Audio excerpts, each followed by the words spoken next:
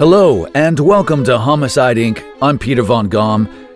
In the podcast today, we're going to talk about a bit of a sad subject. Well, considering this is a true crime podcast, that should come as no surprise. But this is especially sad because it involves a murder, a brutal murder, that took place in a toy store. This is the Toys R Us murder mystery story. And it does not have a happy ending. That's a spoiler. I'd like to ask a quick favor. If you would please rate and review the Homicide Inc. podcast on Apple Podcasts. Scroll down towards the bottom. You'll see a place to write a review and click some stars. It's very important for the growth of the podcast, and it's very much appreciated. And if you do it, please take a screenshot and send it to me, and I'll give you a shout out right here on the podcast. Thanks. All right, let's get into the story. Throughout our working lives, we have all had a boss whom we've absolutely despised, the worst boss in the world. Sure, they were awful, but did they ever attempt to murder you? Probably not. So perhaps they're not all that bad. Well, our story today covers the tragic death of a beloved Toys R Us employee, Larry Wells, who was tragically murdered by his boss. The story begins on June 29, 2013, in Hamburg, New York, inside the local Toys R Us store. It was in the early hours of the morning, sometime between 1 and 5 a.m. Larry Wells, who was the store manager and had been working there for around 7 years, was inside his small office in the back of the building. Being the loyal and hard worker that he was, Larry had arrived early in the morning to offload his truck. The night had been still as he began removing boxes of stock from his truck. It was peaceful compared to the hustle and bustle of the store during the day. While unpacking the merchandise, Larry heard someone enter the room. He turned around and was confused at whom he saw. He hadn't expected anyone else to be in the office at this time of the morning, especially Bernard T. Grusha, his boss and regional manager. Startled and weary, Larry asked him, "Bernie, what are you doing here?" It hadn't escaped Larry's notice that Grusha was acting a little strange. His face was pale and sweaty. Something didn't feel right. His eyes darted around the room and his body seemed tense, ready to pounce. A glint of silver flashed before his eyes, and his world suddenly went black as he toppled to the floor. In the distance, another store employee who had been in another storeroom unloading merchandise heard a faint ringing in the background. The store alarm. She ignored it for a moment, waiting for it to go off. It didn't. Annoyed, she picked up the radio and tried to call Larry to turn it off. There was no answer. She rang again. No answer. Thinking it was odd that Larry wasn't answering, and the alarm kept ringing, she hurried down the corridor and burst into the small room. Her terrified scream pierced through the corridors. Larry lay on the floor in a pool of blood, his chest covered in multiple oozing stab wounds. Dropping to her knees, she pulled out her cell phone from her back pocket and dialed 911. But it was too late. By the time paramedics had taken him to the hospital, Larry had bled out. Larry Wells was dead, and the police had no clue who had done it.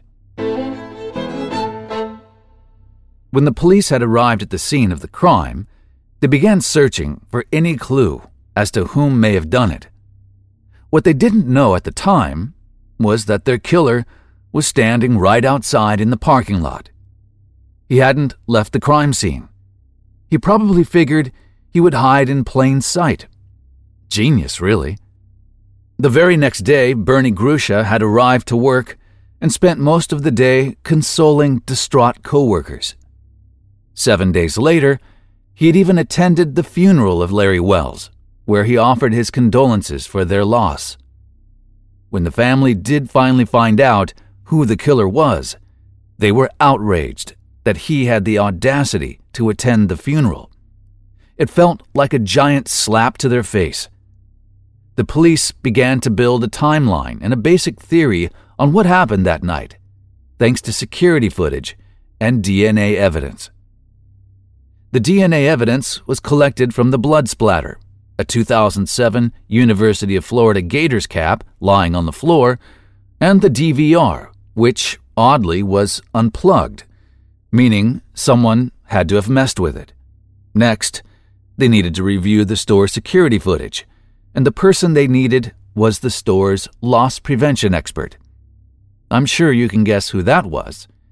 Yep, Bernie Grusha. The security footage showed a man, clearly in disguise, entering the store at 4:24 a.m. Detectives believed the suspect understood the store's layout and security, based on the way he confidently zigzagged around aisles and managed to avoid spending long amounts of time in front of the security cameras. At 4:32 a.m., investigators saw that the figure entered Wells' office. They also saw that the figure was carrying a knife in his hand as he entered. At 4:39, the footage cut out, likely from the power on the DVR being pulled, courtesy of Grusha himself. They were at a dead end, and investigators were frustrated, so they turned their focus to the DNA results. Curiously, they had not a single match, and all employees and staff at the store had been swabbed. Well, all but one, Bernie Grusha, the regional manager, the loss prevention expert, the man who had been so eager to gather people to be tested and yet had so far managed to avoid being tested himself. He was supposedly too busy to be tested. But police had had enough. They cornered him inside his father's home on August 14th and got their DNA test. Their answer arrived 100 days after Larry's murder. It was a match. DNA evidence from the baseball hat left at the scene led to Grusha's arrest. Finally, police immediately charged and arrested him. Grusha, of course, maintained his innocence, as most perps do. His exact words were, "Whatever, guys. Great. I didn't do it." Pretty chill for someone who had just been arrested for murder. When word had gotten out that Grusha was the killer, people were shocked, especially Wells' wife, Jill. She couldn't believe that the man who had hired her husband had, in the end, been his killer. Larry Wells was so loved by everyone. A man who was considered a father to many, now was dead. As investigations into Grusha were underway, the details of his not-so-perfect life began to emerge, and all the pieces of this unsolved puzzle fell into place. You see, it turns out that things weren't so rosy at home for old Bernie. He'd been living a champagne lifestyle on a beer budget. When investigators searched Grusha's home, they found a huge stockpile of electronic goods and toys, like video game consoles. Wow, where do you think those came from? He had been stealing merchandise from Toys R Us and reselling them online in stores like eBay. His role as loss prevention expert came in real handy. Now, let's stop and take a moment to observe the irony in that, shall we? The very dude hired to prevent loss of store goods was the same person who was stealing the store goods. He admitted in court that he had stolen more than $200,000 worth of cash and merchandise from the Toys R Us store over the period he had worked there. Police also learned that he had stolen from multiple branches across the state, using his position and power as regional manager as an alibi to be there. And some of these additional thefts happened after the murder of Wells. This guy was very brazen, and no one had even noticed. Grusha admitted that the night he had arrived at the Toys R Us, his intention was to make off with cash that was stashed in the safe, but was startled to see Larry Wells there. He hadn't, however, answered the question as to why he entered the store carrying a knife. Now, let's dig a little deeper as to the impetus for so much theft. In 2009, Grusha had filed for bankruptcy. His salary he was earning as a manager at the store could no longer cover his expenses. These lavish expenses included brand new top-of-the-range cars, like a Cadillac Escalade, a beautiful 3,700 square foot, $450,000 house, and a glitzy in-ground pool. The home was chock full of luxury furniture and a massive hanging chandelier. They were truly living the American dream, they being him and his wife. Well, this dream didn't come cheap, however. His debts reached a total of $1.2 million. In court, Grusha explained that his wife had breast cancer and they desperately needed money for medical reasons. Sure it wasn't for breast implants, Bernie? On top of the medical expenses, they had to pay taxes for the additional 8 properties they owned. It was all adding up. Meanwhile, his wife was earning a mere $500 a month from an internet sales business. With this in mind, the courts had looked at demanding compensation from Bernie's old lady, Heather, for the cash and goods. However, in the end, they decided to drop charges against her. Bernie's attorneys elaborated that at the time their client committed this offense, he was trying to get money to support his family. He hadn't anticipated encountering Larry Wells. The death was the result of an unfortunate encounter in an enclosed space. An unfortunate encounter in an enclosed space with a deadly weapon and an intent to murder. How can these lawyers live with themselves? He continued, Bernie knew Larry Wells. Larry Wells was a friend of his. He had no desire to see Larry Wells harmed. But when police investigated further, they realized that shortly after declaring bankruptcy, Grusha had received a large sum of money from a relative, more than enough to pay off his debts. So why was he wanting more money? Was beloved Larry Wells killed over greed? Let's continue. Now, this is where it gets interesting. In court, Grusha's attorney stated that Grusha and Wells were friends, when Wells' wife Jill insists they were not. They just worked together. Although they had worked together for many years, Jill explained that Larry knew Grusha was cheating on his wife and would often bring his new, younger girlfriend to the store. Larry Wells was a family man and a devoted father to his children and pregnant wife. The deeper they dug into who Bernard Grusha was, the more disturbing he became. In 1997, Grusha graduated from Kennesis College with a degree in, believe it or not, criminalistics and criminal science of all subjects. This guy was certainly full of surprises. From the outside, it looked like Heather and Bernie were a happily married couple, but police had been called out on a couple of occasions for domestic disturbances. But the tipping point that led to the death of Larry Wells began on June 8th. But the tipping point that led to Bernie spinning wildly out of control and led up to the death of Larry Wells began on June 8th, 2 weeks before the murder. That night, Heather and Bernie had gotten into a rather heated argument. Neighbors recall hearing the two yelling at each other. Suddenly, in the middle of their argument, he grabbed a hold of her and pushed her to the floor.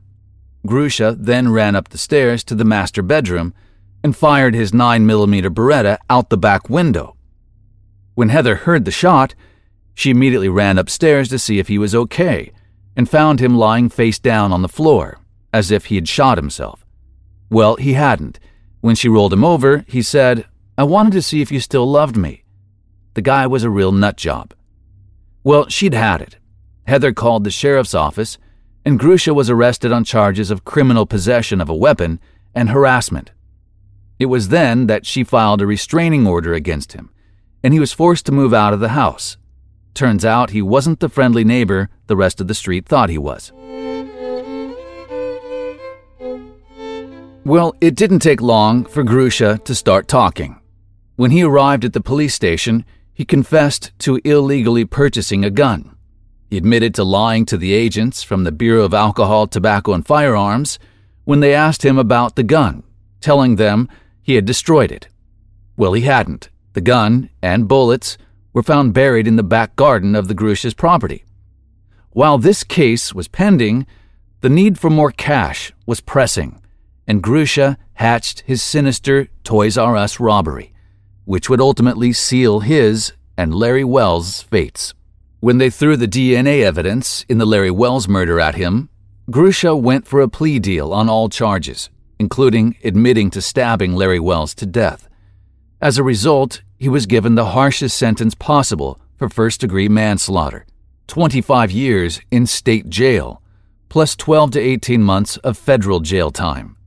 Grusha admitted that he had entered the store that June morning with the intention of robbing the safe, but prosecutors didn't have enough evidence to prove an intent to murder, which could have resulted in a much more serious charge of murder 1 and a potential death penalty. The plea also spared Larry Wells' family from the difficulties of enduring a lengthy trial, giving them peace of mind that at least justice had been served. Larry's wife Jill said one small silver lining was that Larry had already chosen the name of their unborn daughter, Peyton. She just wishes that her daughter would have been able to see her father, even once. While this story does end on a sad note, justice was served for the Wells family. And the next time you complain about how mean your boss is. Well, thanks always for joining me here on the Homicide Inc. podcast. If you haven't already subscribed and like this type of content, please do so. And if you aren't already a member of our Patreon campaign and would like to get exclusive access to more Homicide Inc., please check the description for those details. If you have a compelling true crime story you would like me to consider looking into and reporting on, send me an email. And finally, if you would like to help support the production of the podcast, you could always buy us a cup of coffee. Much appreciated. Those details are also in the description and on the Homicide Inc. website, where you can get access to all of the podcasts and some other goodies. Thank you always, and we'll see you again very soon. Ciao for now.